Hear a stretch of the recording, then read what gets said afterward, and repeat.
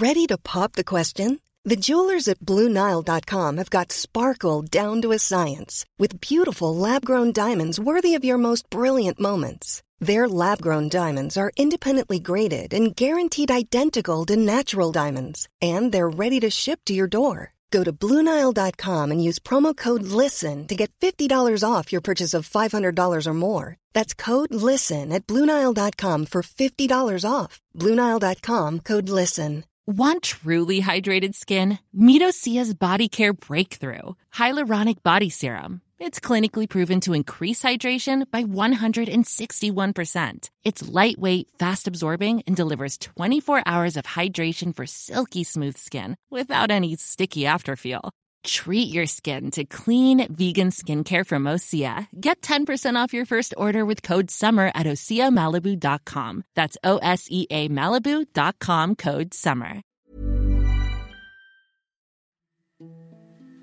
Here, when she looked upon the inn made sacred by the Virgin, and the stall where the ox knew his owner, and the ass his master's crib, she protested in my hearing that she could behold with the eyes of faith the infant Lord, wrapped in swaddling clothes and crying in the manger.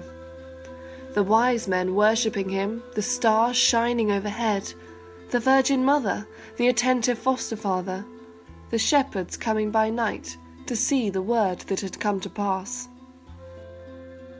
An account of St. Paula of Rome making a pilgrimage to Bethlehem. In the Middle Ages, the Holy Land, as well as sites in Europe and around Britain, became popular for pilgrimage. It was believed that praying at shrines or in front of holy relics could absolve you of your sins or help you on the way to heaven. Others went to shrines hoping to be cured from an illness they were suffering from. By far the most popular shrine in England for pilgrimage was the tomb of Thomas Becket at Canterbury Cathedral, a journey immortalised in the words of Geoffrey Chaucer. Of England they to Canterbury wend, the holy blessed martyr there to seek, who helped them when they lay so ill and weak. But why was pilgrimage so important in the Middle Ages? To find out, History Hit's Rob Weinberg went to Canterbury to speak to Dr. Sheila Sweetenberg. This is How and Why History. Dr. Sheila Sweetenberg, thank you for joining us. Why did medieval people go on pilgrimage? Well, in many ways, the answer to that would be different for probably every pilgrim one spoke to. By the same token, we can get some sort of broad ideas. And to be honest, you coming to Canterbury is probably very auspicious because, in a sense, celebrating Becket 2020 this year, pilgrimage is sort of very much back on the agenda. Well, as far as we can tell from sort of medieval pilgrims, probably a lot of them were coming to fulfil a vow. So they'd either made a vow because they'd been on board ship and they'd been through a horrendous storm, and they sort of said, if I get through this storm, I will go on pilgrimage to St. Sith or St. Thomas or St. whatever, and therefore they were needed to hold themselves to that vow. I mean, you could get yourself out of that, but by the same token, one presumes that most people actually did undertake a pilgrimage under those circumstances. You, of course, might go on pilgrimage in the hope of a cure. Sick pilgrims were certainly part of that whole pilgrimage movement in the medieval period. Or you might want a blessing from the saint, and the best place to do that would obviously be where his or her relics were in their shrine. Presumably also people actually like to go to new places. That idea that medieval people never left home is a total nonsense. You might also be expected to do it as a penance. Bishop Hamo of Rochester was probably the bishop who maybe have used this most. Certainly his register has a considerable number of entries where people have been told to go on pilgrimage because of the sin they have committed. By and large, he stuck to places within England, but he did actually send one person off to Compostela. You might also do it on somebody else's behalf. So you get references in wills to people saying that I bequeath a ring to Our Lady of Walsingham, and I am providing, a penny a day for somebody to take it to Walsingham. So in that sense, I suppose that sometimes was a family member, as far as one can tell, usually the wife, or one of the children, or a friend or a neighbour. But there do appear to be sometimes, should we say, professional pilgrims who indeed could be hired to indeed take such gifts to a particular shrine somewhere else. It's possible also that it enhanced your status when you came back. The fact, you'd been abroad, that you'd seen these far-off sites, and that you had actually undertaken this spiritual journey. That idea of pilgrimage, both as a sort of physical journey to a particular place, so a sort of a spatial movement, but also pilgrimage has still had that idea of time. So in a sense, your pilgrimage through life, that you would become a better person through that act of pilgrimage. So you could also, in some ways, actually, you didn't actually need to go. You could think about it and therefore do it in your mind's eye. So in a sense, that gave other ways. And then I suppose on a more mundane level, presumably people did it and did a bit of trading at the same time. There were indulgences that you could collect, but we've no records to say that people just went for the indulgences. Yes, people obviously picked them up as well, but there's nothing that we can actually prove that that was the prime reason for going. What were the main sites that pilgrims went to? If we're thinking internationally, the three big ones are St James de Compostela, St Peter's in Rome, and also the Holy Land, so Jerusalem. And of course, once you got to Jerusalem, you've got a number of different sites that you would do. So in a sense, it's not quite the equivalent of the sort of medieval package deal, but that sort of thing. So you've got a number of places to go to, and you might also, if you've got to the Holy Land, you might also possibly go down to Egypt as well, so to speak. That was the biggest by far, but the other two were extremely important. Places like St Thomas of Canterbury could be seen as international, in so much as you've definitely got pilgrims coming from mainland continent. And we have a life of St Thomas that was actually produced in Iceland. So in the sense that he's an international cult, in that sense that people are coming to Canterbury from that point of view.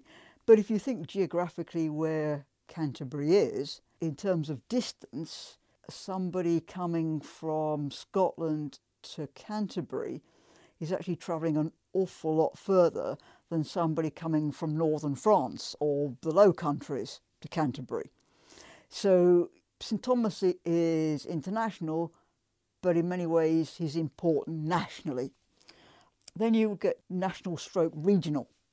So you might have Our Lady of Walsingham, who was very popular in the sort of later Middle Ages.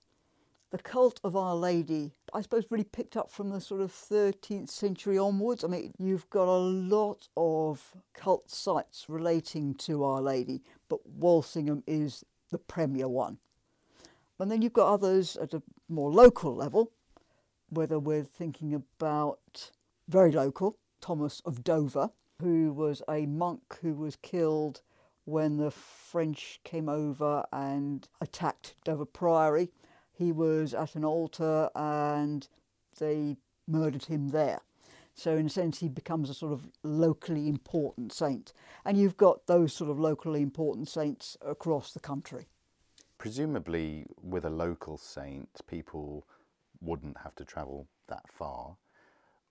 What kind of people went on these international pilgrimages? Were they by definition people that had to have money from ruling classes, gentry, or did ordinary people go as well?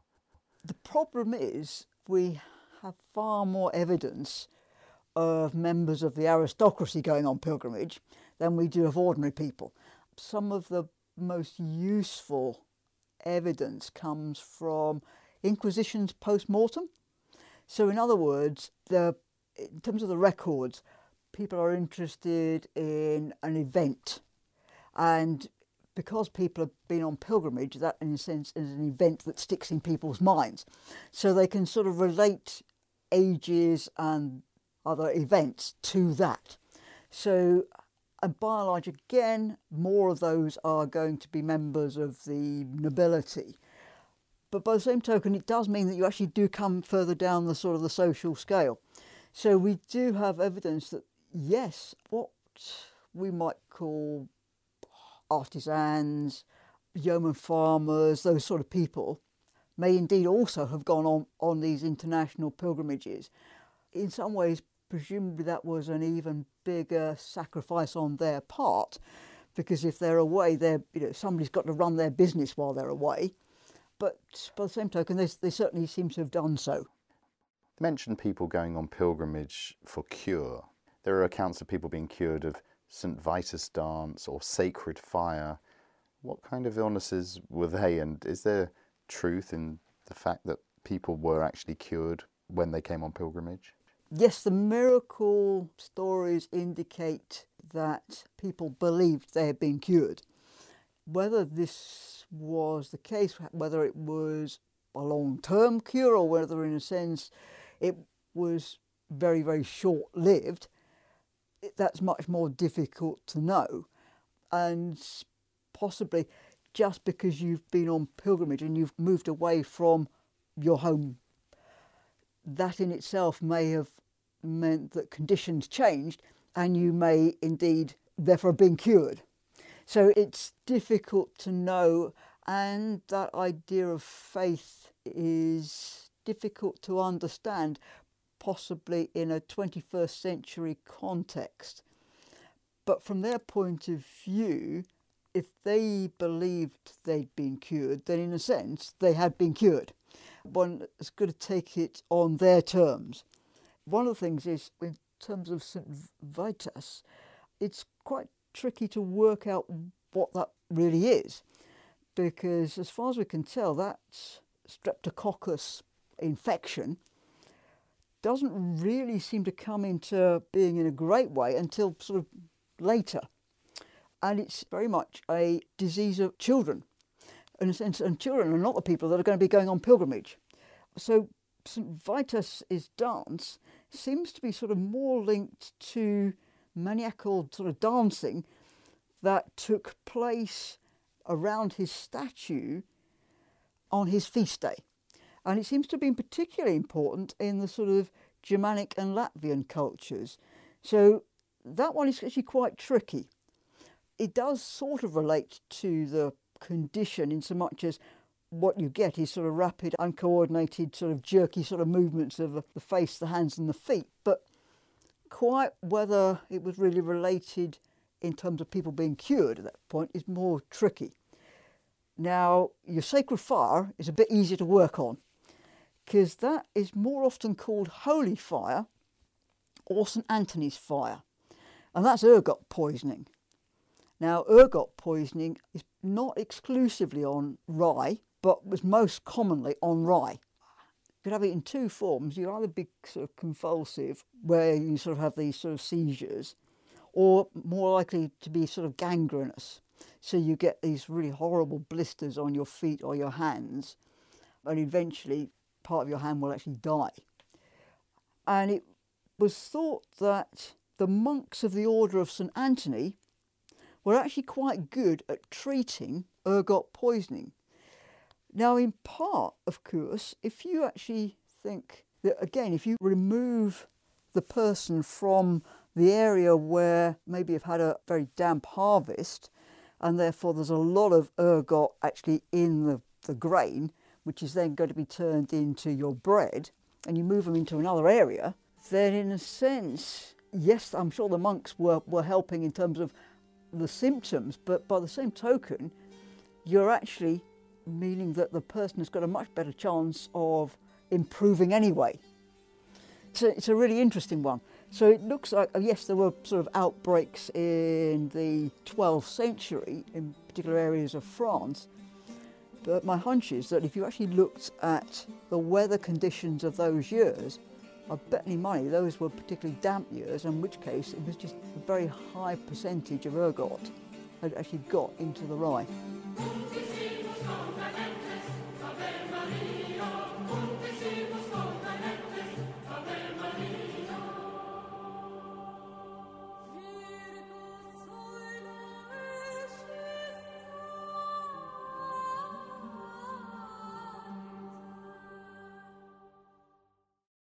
What role did holy relics play in pilgrim sites?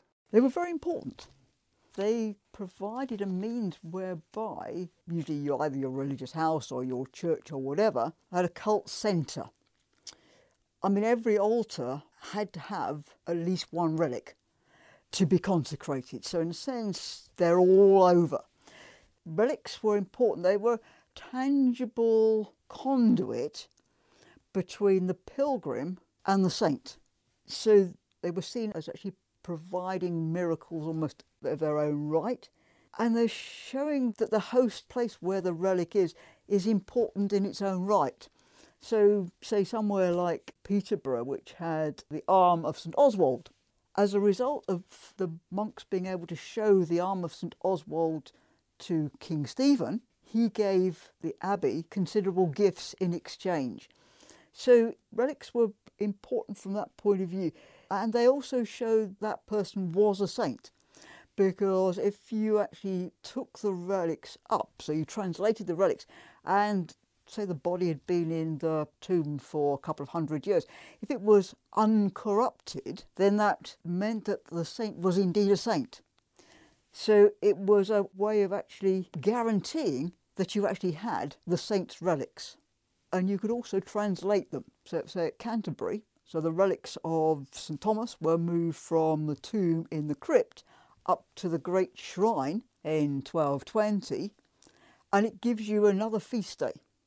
And you could therefore say St Thomas being killed in December, not a good time for pilgrims. Translation on the 7th of July, summer months, much better time for pilgrims. So these relics were really important for both pilgrims going to them and for the sort of host institution that had them as well. What kind of economic benefits were there for sites that hosted pilgrims?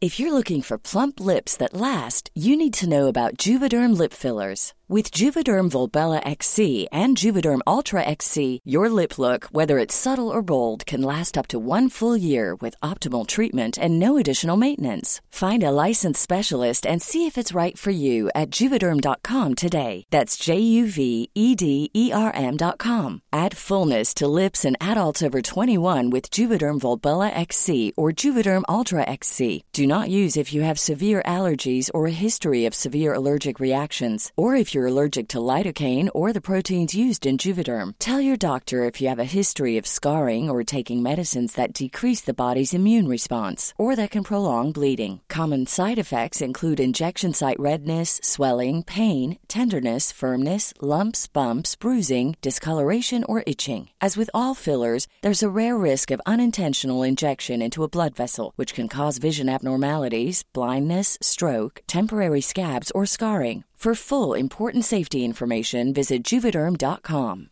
Ready to pop the question? The jewelers at BlueNile.com have got sparkle down to a science with beautiful lab-grown diamonds worthy of your most brilliant moments. Their lab-grown diamonds are independently graded and guaranteed identical to natural diamonds, and they're ready to ship to your door. Go to BlueNile.com and use promo code LISTEN to get $50 off your purchase of $500 or more. That's code LISTEN at BlueNile.com for $50 off. BlueNile.com, code LISTEN.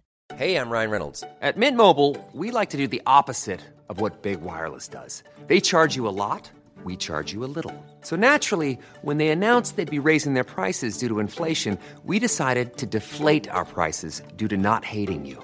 That's right. We're cutting the price of Mint Unlimited from $30 a month to just $15 a month. Give it a try at mintmobile.com/switch. $45 up front for 3 months plus taxes and fees. Promo rate for new customers for limited time. Unlimited more than 40 gigabytes per month. Slows full terms at mintmobile.com. You might bring a jewel or a piece of clothing, you know, a luxurious piece of clothing. So in a sense, the offerings at the shrine were of an economic benefit to that host church. Also, people brought candles. Well, if you think of the amount of wax that must have been burnt in these churches, the fact that you've got people bringing wax was actually, today, that might sound like a very sort of unauspicious sort of gift, but actually it would have been really, really important. So the church itself would gain from that. But if you're thinking about the sort of the community around, then just as today, pilgrims need to stay somewhere. So you have a whole host of inns that indeed grow up in that community. Now, some of those inns will be actually built by the actual monastic house, if this is where your cult site is. So again, example, I know we're going back to Canterbury, but this is, in a sense, this is where we are. The Priory at Canterbury actually built a number of pilgrim inns around the main entrance to the cathedral precincts. So therefore you've got places for pilgrims to stay there. The city itself, it had its own inn, and St Augustine's Abbey, it also had not as many pilgrim inns, but it had 1 or 2 pilgrim inns in Canterbury. And then you had entrepreneurs, in a sense, who had their own inns as well. And you've got them both within the walls of Canterbury, but because the gates of Canterbury would be shut at night, pilgrims might not actually make it into Canterbury. So you had pilgrim inns on the roads leading into Canterbury as well. So you've got a whole host of inns. My favourite is the Cornish Chough, which was sited on the road out towards London. And if you think that Thomas Becket's badge was a chough, you can understand exactly why somebody decided that that was an ideal name for their inn. You've also got to provide your pilgrims with food and drink. So shall we say, the victualling industries did well out of these things. Then, where they had slight problems at times was that somewhere like St Thomas, of coming back to this again, being an international shrine, it had, even though pilgrims were coming on an annual basis, there were particular years when even more pilgrims came. And these were the Jubilee years. So if you're thinking that Thomas was murdered in 1170, his relics were translated in 1220, so you've got a 50-year gap. That then becomes an opportunity to have greater sort of celebrations, and then 50 years thereafter, you have the Jubilees. And in 1370, the number of pilgrims were so great coming to Canterbury that price of food just went through the roof. And they actually had a shortage of food, and this was a real problem. So the following Jubilee in 1420, the 2 bailiffs of Canterbury decided that they would preempt this problem.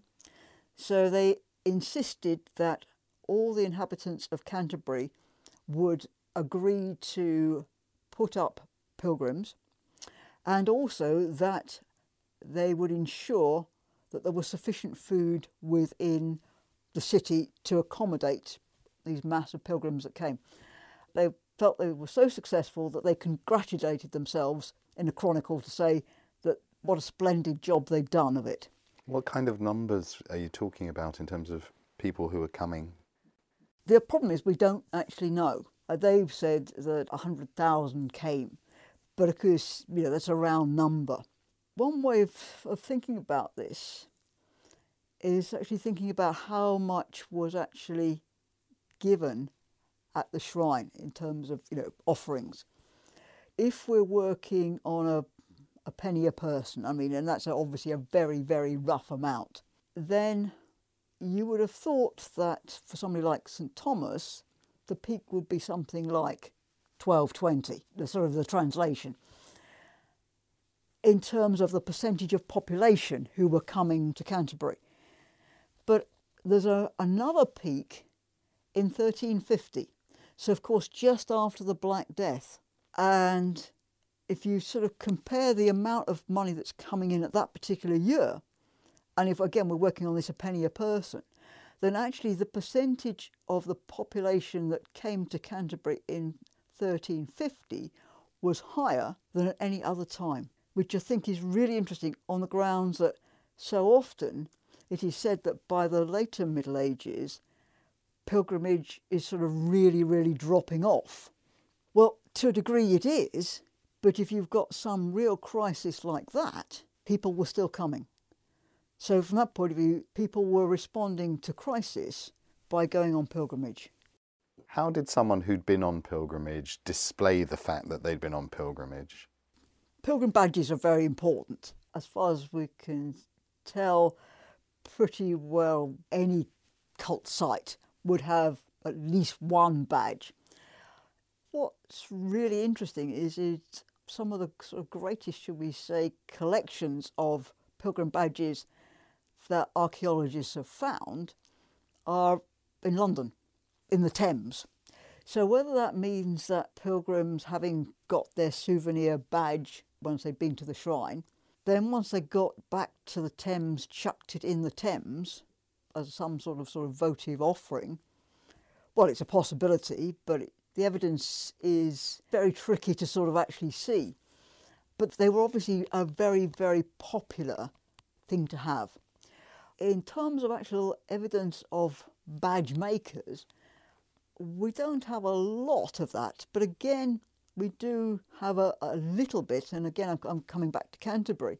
Got a couple of wills from a father and son, and they are from right at the end of the 15th century and going into the 16th century. So again, when your cult should have been, really tailing off, and the father is leaving to the son his moulds, so that he presumably can make these, little lead figures or whatever to then sell to the pilgrims. So your badge was really important. And you, of course, could display it either on your hat or on your jerkin or whatever it was. So, yeah, just as today people collect badges, the similar sort of thing was going on there. What were the risks people faced going on pilgrimage, and how did they protect themselves? You should, as a pilgrim, because you have your staff and your purse, be readily identifiable. And therefore, of course, you should be under God's protection. Unfortunately, robber bands didn't always quite see it in the same light, where they might instead see these pilgrims as sort of easy pickings. So, should we say, robbery was probably one of the biggest problems one faced, particularly if one was going through forest or other sort of wasteland, up on high moors or whatever. Other dangers that you might face would be being lost at sea. So shipwreck, drowning was probably a real problem. Also, you might fleeced by people on the journey. Innkeepers might charge you extortionate fees, whether it would be for where you could actually stay, the bed, or the quality of the food they gave you. So there were a number of different ways that you could encounter dangers. So one way of overcoming that was to move in groups. Now, it might not mean that you would be moving in groups all the time. You might actually spend some of the time as an individual pilgrim so that you could enhance your spiritual experience along the way. So you might sort of gather at places before you went through woodland. So it looks like some churches sort of became gathering places from that point of view, and then off you would go. You might also gather at bridging points, because again, you might want to sort of go as a group, whether you were actually crossing a very rickety bridge or you were using the ferry or whatever it was. So working as a group was good.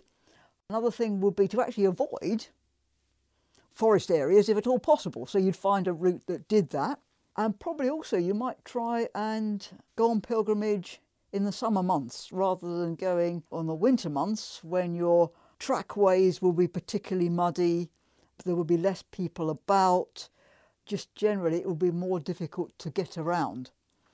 So different routeways and different times of year would make a difference. Finally, how was pilgrimage affected by Henry VIII shutting down the monasteries and shrines? Henry VIII, he was particularly concerned about certain saints. So he was dead against Thomas of Canterbury because he felt that Thomas epitomised that idea of that conflict between church and state, where Thomas, from Henry's point of view, had seemed to initially come out on top. And Henry VIII very much saw himself as finishing off the job that Henry II had started. So he was very concerned to totally obliterate Thomas's shrine completely.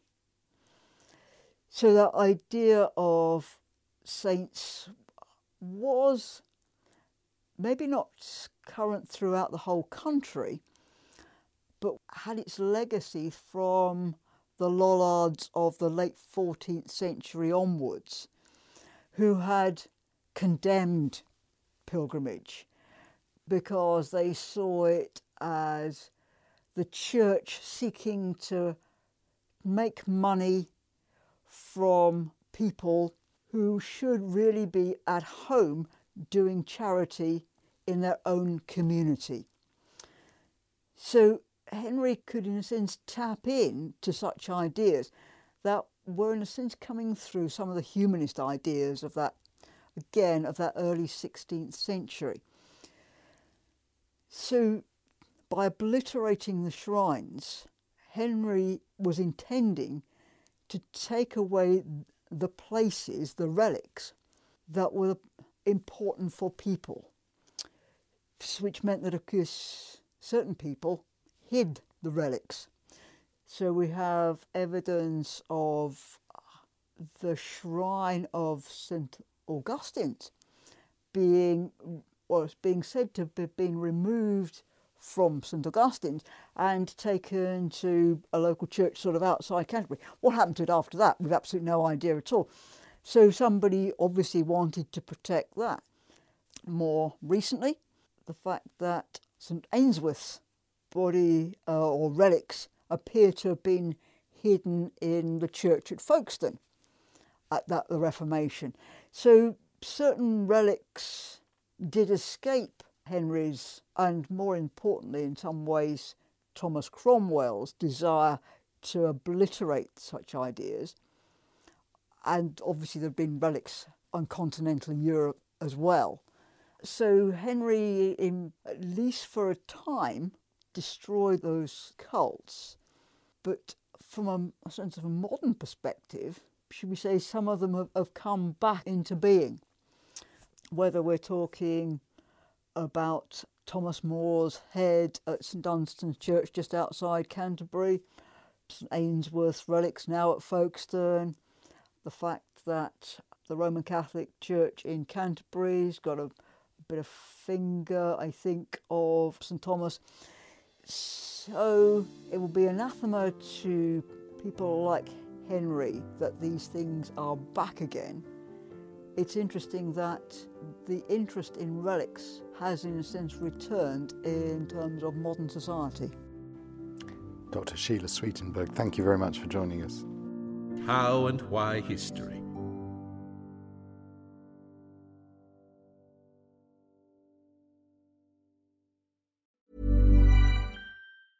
Even when we're on a budget, we still deserve nice things. Quince is a place to scoop up stunning high-end goods for 50 to 80% less than similar brands. They have buttery soft cashmere sweaters starting at $50, luxurious Italian leather bags, and so much more. Plus, Quince only works with factories that use safe, ethical, and responsible manufacturing. Get the high-end goods you'll love without the high price tag with Quince. Go to quince.com/style for free shipping and 365-day returns. The secret to summer-ready skin is here. Osea's #1 best-selling Undaria Algae Body Oil, clinically proven to instantly improve skin elasticity and transform dry skin to silky, soft, and unbelievably glowing. Its signature scent of freshly squeezed grapefruit, cypress, and mango mandarin transports you to sun-kissed summer days. Get healthy, glowing skin for summer with clean vegan skincare from Osea. Get 10% off your first order site-wide with code GLOW at OseaMalibu.com.